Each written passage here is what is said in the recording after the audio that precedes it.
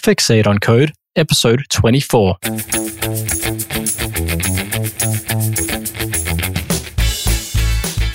All right, Larry Buerta here, and you are listening to Fixate on Code, the weekly bite-sized podcast where I talk to the best devs about their favorite strategies for writing great code.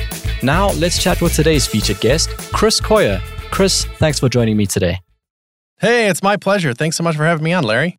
Chris is the creator of CSS Tricks, a co-founder of CodePen, and a host on the popular dev podcast Shop Talk. With Chris's involvement in making CSS, JavaScript, and SVG more accessible to developers, Chris has had a profound impact on both everyone using the web and everyone building for the web. Chris, can you fill in some of the gaps in that intro and tell me a little bit about what you get up to when you're not writing code? No, that was one of the most well-done intros I've ever heard. Thank you so much. Yes, it really is largely those three things. I remember a point in my life where I was overwhelmed and busy with different little mini projects and knew that I was like my favorite three were working on CSS Tricks, working on CodePen, and working on Shop Talk. And I was like, you know what? I'm just going to make, those are my three things. Those are the things that I work on. I'm just going to work on them forever. Because I just had learned by that point that being persistent and, kind of finding the things that you love and working on just those things and kind of being protective over that was the way to go. And so now just all, many years later after I made that choice, I'm still working on those things, still just love it. That's awesome. So yeah, and they're all focused around the world of kind of talking to other developers and building tools for other developers. So CSS Tricks is just largely a blog. But there's screencasts there and forums, and it's just a whole site full of kind of resources for learning mostly front-end web development, although the name is so cheesy, CSS Tricks. Certainly we write about CSS, and there's lots of CSS stuff there, but it's scoped more widely than that. We talk about anything that's relevant to the web and browsers and that whole world, and then CodePen's kind of a playground for that in a way, or it's kind of a platform, social network. I don't know. My elevator pitch for it is always a little dicey because it depends on who I'm talking to. But CodePen is a code editor in the browser, and so you have an account there, and you create creations largely with front end code or things that utilize preprocessors and such, and then you show it off. Maybe you use that for showing things to clients or for figuring out little bugs or, prototyping little ideas or showing off some of your best work. People use CodePen for all kinds of different things. That's where most of my time is these days. Love working on that. That's the big project. That's a whole team of full-time staff, And then I have a podcast as well, Shop Talk Show. We're both co-podcasters. And believe it or not, right after I am done with this, I have a short break, and then Dave and I record our 300th episode. So it's kind of a milestone for us. Nice. It's interesting what you say about CodePen having being used for, I suppose, showing off projects and that sort of stuff. Do you know that Sarah Swedon, her first work came from one of her CodePens? Oh, that's fantastic. Like her first freelancer, like paid client kind of thing? Exactly. The first project she got came from just someone coming across her CodePen and contacting her. Awesome story. And from there, it's just led to this insane presence. I suppose Sarah's presence has been felt everywhere. Absolutely. She's written amazing articles on SVG, on CSS Tricks. You guys have tried to push SVG and make it more popular, and she's been a big part of that. But it was so awesome to find out that her first project was thanks to just making something awesome, putting it on CodePen, and someone just finding it. I love that it just happens organically. Like, we've had people meet and have kind of personal relationships through CodePen too. You never know what you're going to get. But when you're a public social network, in a sense, like CodePen, that stuff's going to happen, which is great. And it's good to hear about as like kind of the owner of the product, because you're like, I wonder if we could foster that in some way, or if it's best left organic. We actually, way back when, have a feature of CodePen that you can mark yourself as hireable, and then on your profile in CodePen, there's a little button that says hire me, and you click it and a modal pops up and you can write that person a message. It's fine as a feature. It's not something that we work on every day, and I don't think we've seen massive success over it. More like we see it happen organically like this, that, like, hey, I ran across your stuff on CodePen. I love what you do. Do you want to work on this kind of project? And I don't know. I wonder if it's not something we've leaned into super hard as like a feature of CodePen, but knowing that it works sometimes is interesting. What if we made that easier on either side? Now, Chris, you've been, how old is CSS Tricks now? CSS Tricks started in 2007, so we had our little kind of 10-year celebration, which was just like a blog post and some new t-shirts and stuff, no big deal. earlier this year in July. So we're 10 and a half years old, I guess. Working on 11 next year. All right. Now, you've been writing about front-end CSS, JavaScript, and SVG for 10 years, contributing to basically anyone in a front-end position. What are you most passionate about as a developer? Well, it puts me in a weird spot, especially now as like in those early days, I was just, mucking around trying to, I don't know, I was literally just screwing around with the blog. I liked the idea of blogging. I liked the idea of possibly getting passive income from, having a property online in which that there could be advertising or who knows how to monetize it. But that was appealing to me, like I'll make my money as a dev, but I certainly don't mind having multiple income streams and that kind of thing. But now it's my career, all these years later, I've kind of made my own boss and making it happen a little bit. So as a developer, I'm in this unique position where my favorite thing is kind of being there to empower other developers and lift other developers up and show what they're working on and find the best ideas and spread the best ideas as best as I can, when I see cool things. So that's what I get to be passionate about. Fortunately, I get to be a developer who talks to other developers, which is fine. It's a bit niche, but I quite like it.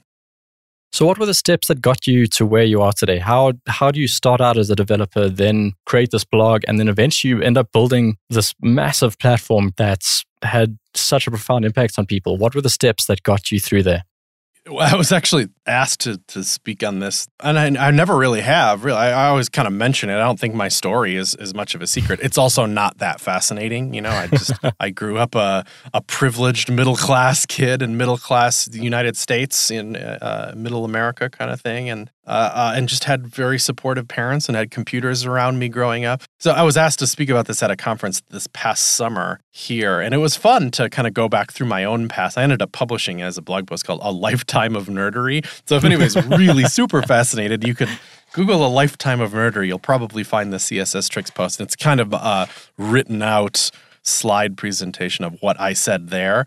But it's an extended thing of what I just said, really, is that I was fortunate enough to have computers around me from when I was quite young and took to them in a way and was encouraged by the people around me to continue down that path. And through all aspects of my life, as many changes as I've made and different hobbies I've picked up and put down, computers have always been there, always a part of it. I've never put down computers. I've always enjoyed it to some degree or another. And then at some point when you're in college, you're like, I guess I have to figure out my life now. It was no question that computers would be a part of it in some way. Even if I went some different path, there always would have been computers there to some degree. But I was, mostly interested in the design kind of aspects of it. And then ended up getting a Bachelor of Arts in college and was like, I should probably find some way to turn what I love about design work and the visual aspect of computers with some of the nerdier aspects too, and the programming stuff. And maybe I can smash together art and computers and end up with something. And it worked out okay. Worked out pretty well, I think. Now, Chris, can you tell me about the worst experience you have ever had on a project? You want to get dark? Let's do it. That sounds funny. I would think, again, privilege plays a part of this. There's been no huge disasters in my career. I don't think. I don't think I've ever made anything that offended somebody so badly that I was pushed into the blackness of the world in a way, or faced any adversity so hard that it was rough. So some of the worst stuff I have is stuff much lighter than that. Like I had to leave a job because X or something, and I would say that almost every time I have quit a job was because I didn't like it there because of a lack of influence or something that I would be there and I'd be like, I aspire to more. I want to do this. And oftentimes, looking back now, I've presented that before I left. I was like, I like you and I like this place fine, but I want to do this instead. So will you let me do this? And if not, no big deal because I'll just leave. It's not, you don't have to change course just on account of me, but this is what I want to do and I'm kind of going to do it either way. Wow, your worst experience is that there wasn't enough room to grow. That's amazing. Possibly, but then certainly, I have troubles all the time. It's not like life's hunky dory or whatever. But it's hard. It's almost harder in a sense now. We're 6 years into running CodePen, and it almost feels like this is the hardest time we've ever had at it. In the early days, it's like, it's hard because you're trying to build something and trying to get people to care about it, and there's all those struggles. But it doesn't feel as like emotionally difficult. It feels like a little easier to back away from in the early days.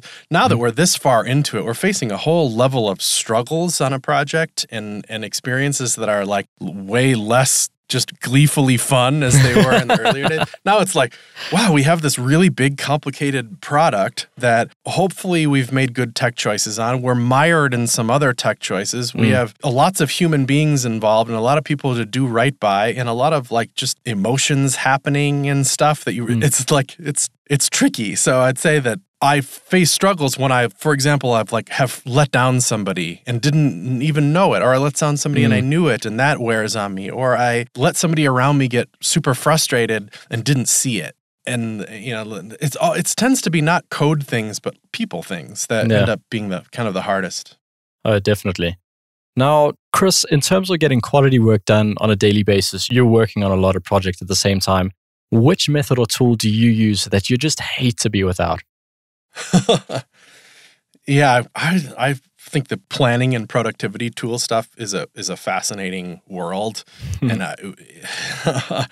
it's something I wish I was better at. Sometimes you see people that you feel like their power and productivity comes from how they manage their life and tools, and you're like, wow, I want to be like you because I feel like I'm winging it on a day-to-day basis. I have all the cliche stuff. Like I have a super full inbox, although I feel like I'm pretty good at email. I'm not one of those like, I have 15,000 unread emails, which I always feel like, even if I did, I'm not sure I would tell people that because I feel like all good things happen through email for me. Like all good new relationships and new opportunities and closed deals and all that stuff. It's all email. I don't want people to think that emailing me is going to get lost in this pile of it. Anyway, so I do a ton of email stuff, of course. I actually quite like email. All good things happen over email. But I write a lot of code, so I stay in my code editor a lot, of course. We work in GitLab at CodePen, which is nice because it's just it's our issue tracker and, we communicate through code a lot. And so that's a big deal for us. But notes-wise, of course, it's Slack. I feel like most of the dev world has kind of embraced Slack as I think they like how it's real time and not real time. I can leave a message for somebody on Slack and know that they'll see it eventually when they need to. Or if we both happen to be around, it's a chat room. Slack has been vital for us. But a big tool lately that we've used that I can't imagine going back now is Notion, Notion.so. And it's kind of like it's just in a sense, it's just a notes app. You open it up and you have a sidebar full of files and you can be like, new file. Type. Here's our meeting notes. Here's our documentation on how we write JavaScript at CodePen. Here's our documentation on how to download and install a new database if you need to. So it's kind of our knowledge base for long-term stuff and short-term stuff. But the way that its UI is and how you can invite people to documents and have shared teams and how you structure your notes has just been so great that I feel like a lot of work happens right in Notion. These days, I feel like as much work happens in Notion as does in Slack or more. Wow, that's awesome. I'll definitely be checking that out. Now, Chris, where in your daily work do you still get frustrated? Where do you feel there's room for things to be done in a more effective way? It's that, really. It's kind of the to-do list of a day. And there's always like number one things that are unmissable and unchangeable. For example, I have a podcast with you today. I can't push anything else off. I've agreed to that date and time, so that's the date and time we got to do this thing. That's kind of priority number one, really. Unless there was some kind of family emergency or whatever, And then there's okay, now I have an hour. What am I going to do? That's the hardest part. That's I have 30 open tabs here. Which ones can I get closed? I gotta get a blog post done over here. I got some open bugs I should be closing over here. I got this person waiting for me for this asset. I got, long-term goals I should be chipping away at. How the heck do you know which thing you should be doing? It's hard. It's easier when you're not underwater already. If you're already feeling pretty caught up and happy with where you are and you're not blocking anybody and it's just like a normal old day, that's the best day. You can pick up anything and work on it and it just will feel good. But when you've let yourself get underwater and there's 30 things that you could pick from, picking one of those, it's almost like double trouble because you got to just get some of them done, but it's hard to pick exactly which one to do. And that picking process can be burning time too. That's the worst. That's the most frustrating thing. It's when you're already busy and you can't seem to figure out how to get out of it. In terms of new projects and libraries and frameworks, what are you most excited about at the moment? New projects, libraries, or frameworks? Yeah, that's just a classic joke, isn't it? New framework every 5 minutes. And they're sometimes ignorable. You know, there's some wisdom involved with how to handle that. And it's probably like a number one FAQ of the entire web industry is like, how do I know what to care about and what not to care about and what to learn and what not to learn and all that kind of thing. And I think maybe the balance lies in having some awareness of what's going on and where these tools fit with each other, but not necessarily like taking a course on it over the weekend. Because you're like, oh, no, I get it. These are the basic problems that this library addresses. That's either relevant to me or not relevant to me. And then be a little slow and considerate about it. But certainly I think of our adoption over the last, I guess it's probably been a couple of years now at CodePen over new JavaScript. Essentially, you know, we looked at the landscape and at the time React made sense. And I don't think that was a bad call now, although there's more hip libraries. You know, I know Vue's so hot and whatever, but I feel like we did a good job deciding to go with a React stack at CodePen and slowly moving to it where we felt the pain the most. And I'm still excited about that. I think I saw a tweet by Guillermo Ranch, I think at one point that was like, he thinks React is such a good idea that we'll spend the next decade trying to understand the ramifications of that. And I think by React, he meant React and all this, the whole new world of new JavaScript.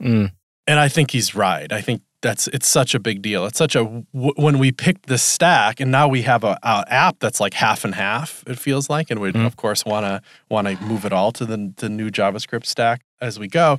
It perfectly addressed the problems that we were actually having, which is, you know, a nice, super fast, performant front end that's testable, that feels like we're not going to push bugs to it willy-nilly because it is well tested and because just the way that it's programmed is less apt to little bugs squirting out. I think that's kind of an untold story of a really good like React and TypeScript-based front end is that it's less buggy because just the way that you write code is less problematic that way. But the bigger deal being state and state management, in that an app like CodePen has so much on-page state at any given moment, who you are as a person, what the content of the page is, what visually are you looking at, what state are all these little objects and components and chunks in at any given moment is a big, complicated piece of code. And deciding, hey, you know what we're going to use to track that state is one big JavaScript object that has all that information in it. It's just one big, this is the place where we describe what's happening on CodePen. And then we build the front end around that big chunk of state.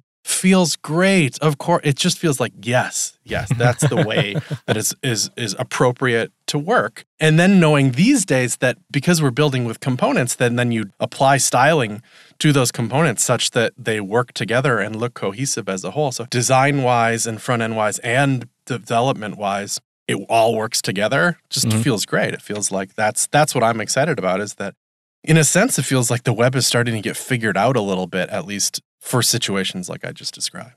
Well, there's new specs coming out for people proposing that I suppose the idea of virtual DOM be implemented in terms of HTML templates and native libraries giving us React-like behavior, unidirectional data flow native to the DOM and native to DOM. That's insane. That's crazy. Well, it feels crazy, but is it? You know, like the way that specs have always gone, as far as I know, is look at what people are trying to get the web to do now. They're doing it en masse. So this is not a joke. They're not just a trend or something. This is what developers are forcing the web to do. We should make browsers accommodate it more. I feel like every new browser feature isn't just pulled from the sky as like, we bequeath this to you, developers of the world. We've decided it's important. It's no, this is what you're doing anyway. We need to accommodate that. So it's wow. Thanks, browsers, for listening and doing the right thing here. But also that's your job. So continue doing it. So with all of the new languages and specs and libraries that are coming out, how do you decide on what to learn and how do you make time to learn? We covered that a little bit. That I think it's nice if you can, and it's part of, you know, you have the free time. Not everybody can just sit around reading email newsletters all the time, I realize. But since I've made that kind of my job, I think it feels right. I think it feels good to stay up on the industry at least a little bit, at least read some industry rags, get a few email newsletters or whatever, and then file that stuff away as like, okay, I basically get it. I've read the README for this new thing that everybody's talking about, so that even if I'm not jumping on it now or playing with it or taking a course in it, it's filed away in my brain as, oh, I get it. This is one of those state management tools. Or this is a thing that helps with real-time communication, or this is a module thing. Oh, this is a thing to scope styles with, so that if it so happens that your work needs that kind of thing, you can be like, oh yeah, I'm aware that the world has tried to address these things, and maybe I'll look at the tooling landscape around that thing. But it's certainly not, I do a hello world with every framework that comes out just to see what its syntax is like. Absolutely not. Now, Chris, which specific aspects about programming has dramatically changed the way that you think about and write code? Yeah, I probably should have a better answer. I feel like it's nice to toss up, the way that you work sometimes, like on purpose, burn it all down so that you can try something new. Because every time I ever have done that, it's worked out well. It's been like, oh, I don't really understand preprocessors. Like my workflow is fine, so I'm just going to continue doing what works totally fine for me. Or like, oh, I'm just going to do it. I'm just going to figure out what I need to take advantage of preprocessors. Now, that was probably happening more like 6 years ago. But I remember that moment. And today I feel like there's devs having that too. Like, I've been writing JavaScript for 8 years now. This is just how I do it. I think it's fine. And then to have them be like, I think I'll dive into some new framework and see how they do things. It can be eye-opening. It can be, wow, that's dramatically changed my work. So I would think, I don't know, rather than one specific moment being like choosing on purpose to kind of burn down some way that you used to work just to try something new, knowing that you can go back anytime is, I think, a big deal. And it's not even just like what languages, what code editor do I use, how do I think about testing, how do I think about choosing what to work on, but also how you work with other people. I try to reevaluate that all the time. Be like, should we pair program more? Like, let's say you work at a company that never does that. Maybe you could be like, well, this week, I think we should work together, literally sitting next to each other the entire week to see how that goes. Or we're working in too small of teams. What would it look like if all 10 of us worked on the same problem all week long? Would it be a better solution or not? Reevaluating those things seems just as important or more important than some individual, like, do I use semicolons or not kind of. Or do you use Prettier.js now? Yes, Prettier is great. It needs to start doing HTML. Doesn't it not do HTML? It needs to do everything. Yeah. It needs to just consume the world. I don't like formatting code anymore. If I'm working in anything where my code's not formatted, I feel like there's a part of me that's missing. It's yeah. It's nice how I think why people like it so much is because the de facto was when I hit Command S or save my code in any way, just automatically do it for me. So I just never, ever think about it. It's all happening as I'm in the editor, which is great. But I also think it started out as super opinionated, like there wasn't a lot of configuration. And as time goes, there's more and more configuration. I almost wish it goes full bore towards configuration. Like, I hate to say that because I think maybe its early success is that you didn't have to make a lot of choices. But I think code base to code base, there's too many different things. So we use, like, for example, style lint for CSS and SCSS checking at CodePen. And I love that because there's a million rules that you can configure. And I feel like it's almost too bad that we use Prettier to auto-format the code, but then need to configure style lint to match what it does so that they're not fighting each other. I almost wish it was just one tool that I could say, okay, style lint, I know what you want. Just do what Prettier does. Make it happen. I think it's moving in that direction. So anyway, that's an aside, but Prettier rules too. Thanks, Prettier. And with that, we've come to the end of our first segment.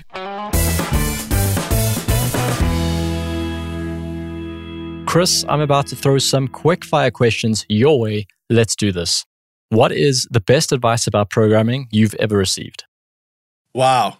We talked about, every time I've had the opportunity to talk about how that humans are a part of this too, that I've kind of tried to jam that in there. Maybe I'll do that one more time. And that I remember, hearing some, maybe it wasn't directly advice, but it was somebody that I knew talking about how technology changes a whole bunch but humans don't, essentially, and that certainly the technology around humans changes, but what we need from technology doesn't change that much, and that stuck with me. And that whatever you're building, whatever you're doing, is for a person who's not going to change day to day. What they need out of what you're building for them is probably going to stay largely the same. So think about that. Are you building something that's for a person and solving their real people needs? Which personal habits do you attribute to writing better code? Making time for experimenting with things, burning down the way that you used to do things to do it in a new way. I think if you do that, when you come out of it, you'll be better because you'll have whatever you knew before plus whatever you learned from the experimentation. And just if I could do a quick second one, I think writing about that experience has been a big deal. I think I've gotten to be a better programmer because I also write about programming. So if I learn something and then write a blog post about it, through the writing of the blog post, it's solidifying in my mind. And it's making me a better coder because I've had to explain it. And forces you to think about the things that you had no idea were there until you actually started writing about it too. Absolutely. If you could recommend one book on programming, Chris, what would it be and why? Oh, shucks. Early days, one of my favorite ones that forced me to learn JavaScript was just called Learning jQuery. And I just think of it, even the cover of it fondly. It's just a very generic looking book. And it's probably, props to the authors, but it probably follows the formula for any other tech book. I just think of it as like that one was mine. That was the Learning jQuery is one that took me from somebody that didn't know JavaScript at all to giving me this easy to learn framework around it and empowering me and growing up my JavaScript skills over the last decade. That one was great to me, but here's another old one. It was called Designing for Community. That, again, is if I'm jamming people stuff into this, of course, everything that we build is for people. So this was an old book, but was ahead of its time as far as talking about how technology influences communities of people. And the screenshots in it are like hilariously old, but the words in it are just like, yes, these are the same problems that we're facing now. When we're programming, we need to think about how it influences the people that it's for. Now, Chris, who in the front-end world is doing work that's really inspiring? Oh, man. There's so many, isn't there? I should have prepared for this better. I apologize. But I have so many people. I can think of David Korshit, how he's talking about doing animation and front-end development work with state machines. That I feel like he's ahead of his time in some way. Props to, Mina Markham for talking about how design systems can be a big deal and influence people. I love everything Scott Gell writes about performance and the Filament Group gang for all their font loading work and all that stuff. Oh my God, there's so many people. I want to do a blog post about this. Jeremy Keith has been around for a million years. He's like old school web guy who I've always looked up to Jeremy because I feel like he applies his perspective to things in such fascinating ways. My whole team at CodePen, Marie Mosley and Rachel Smith and Jake Albaugh and my co-founders Tim Sabat and Alex Vasquez are just super genius people that I look up to. It's nice to be able to get to work with your heroes in a way, and I feel like I get to do that. That's awesome. I could list 100 people. I better stop. Now, Chris, imagine you wake up and you have no recollection of ever having written code. With your knowledge of the tools, books, and courses available today, how would you go about learning to program from scratch? Oh, I don't know. What do I have left? I'm still the person I was. I just don't know how to code. I don't know. It would be overwhelming, You'd be like, I don't know. This world seems confusing and terrible. I would assume that I'd start Googling things, how to learn, because everybody just goes to search engine as their first way. It's not like we go down to the library these days, right? Unfortunately. So what would you find? You'd probably be heavily influenced by CSS people that tricks. are maybe if people have done a good SEO, well, CSS tricks would be failing here because CSS tricks has good SEO, but only when you are asking a specific question about code. If you typed in learning programming, I wonder what you would get these days. Would it be like the Khan Academy or something? I'd feel optimistic because I think there's so many good learning resources, mostly paid. I think Khan Academy is free actually, so at least part of it.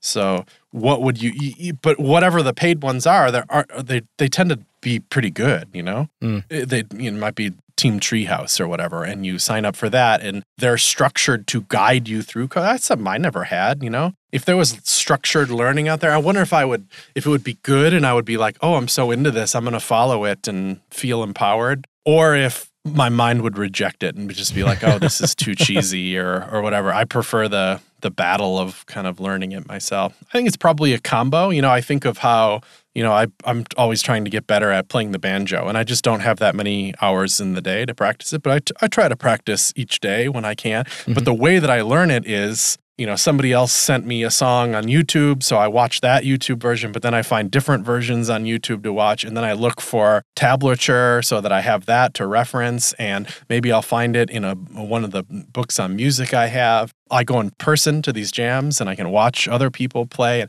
the way that I tackle learning it is multifaceted. It's from all kinds of places. So if I was learning again, it would probably be, maybe I'll take a course, maybe I'll buy a book, maybe I'll Google some stuff and see where I land. Maybe I'll build a project of my own that I can work on. Probably tackle it from 10 different ways so that hopefully those things gel with each other and I can learn what I need from each of them. And Chris, let's wrap up with your top tip on how to work smart and the best way to connect with you. Working smart means working persistently, I think, and sticking with things. If something's frustrating to you, then maybe that's a good sign, and you should battle through that frustration at least to a point of your own satisfaction, because I think you'll feel good at it. So working smart is not giving up, I'd say. And feel free to hit me up at chriscoyer.net. That's just my personal website that'll kind of redirect to all the different things that I do and let you get to know me, should you want to do that. To everyone out there, you've been hanging with Chris Coyer and Larry Buerter. Head over to fixate.it where you'll find links and timestamps for everything we've been chatting about today. And of course, head over to codepen.io and make something awesome. And Chris, thank you for sharing your journey with Fixate on Code. Keep pushing the limits and keep pushing great code.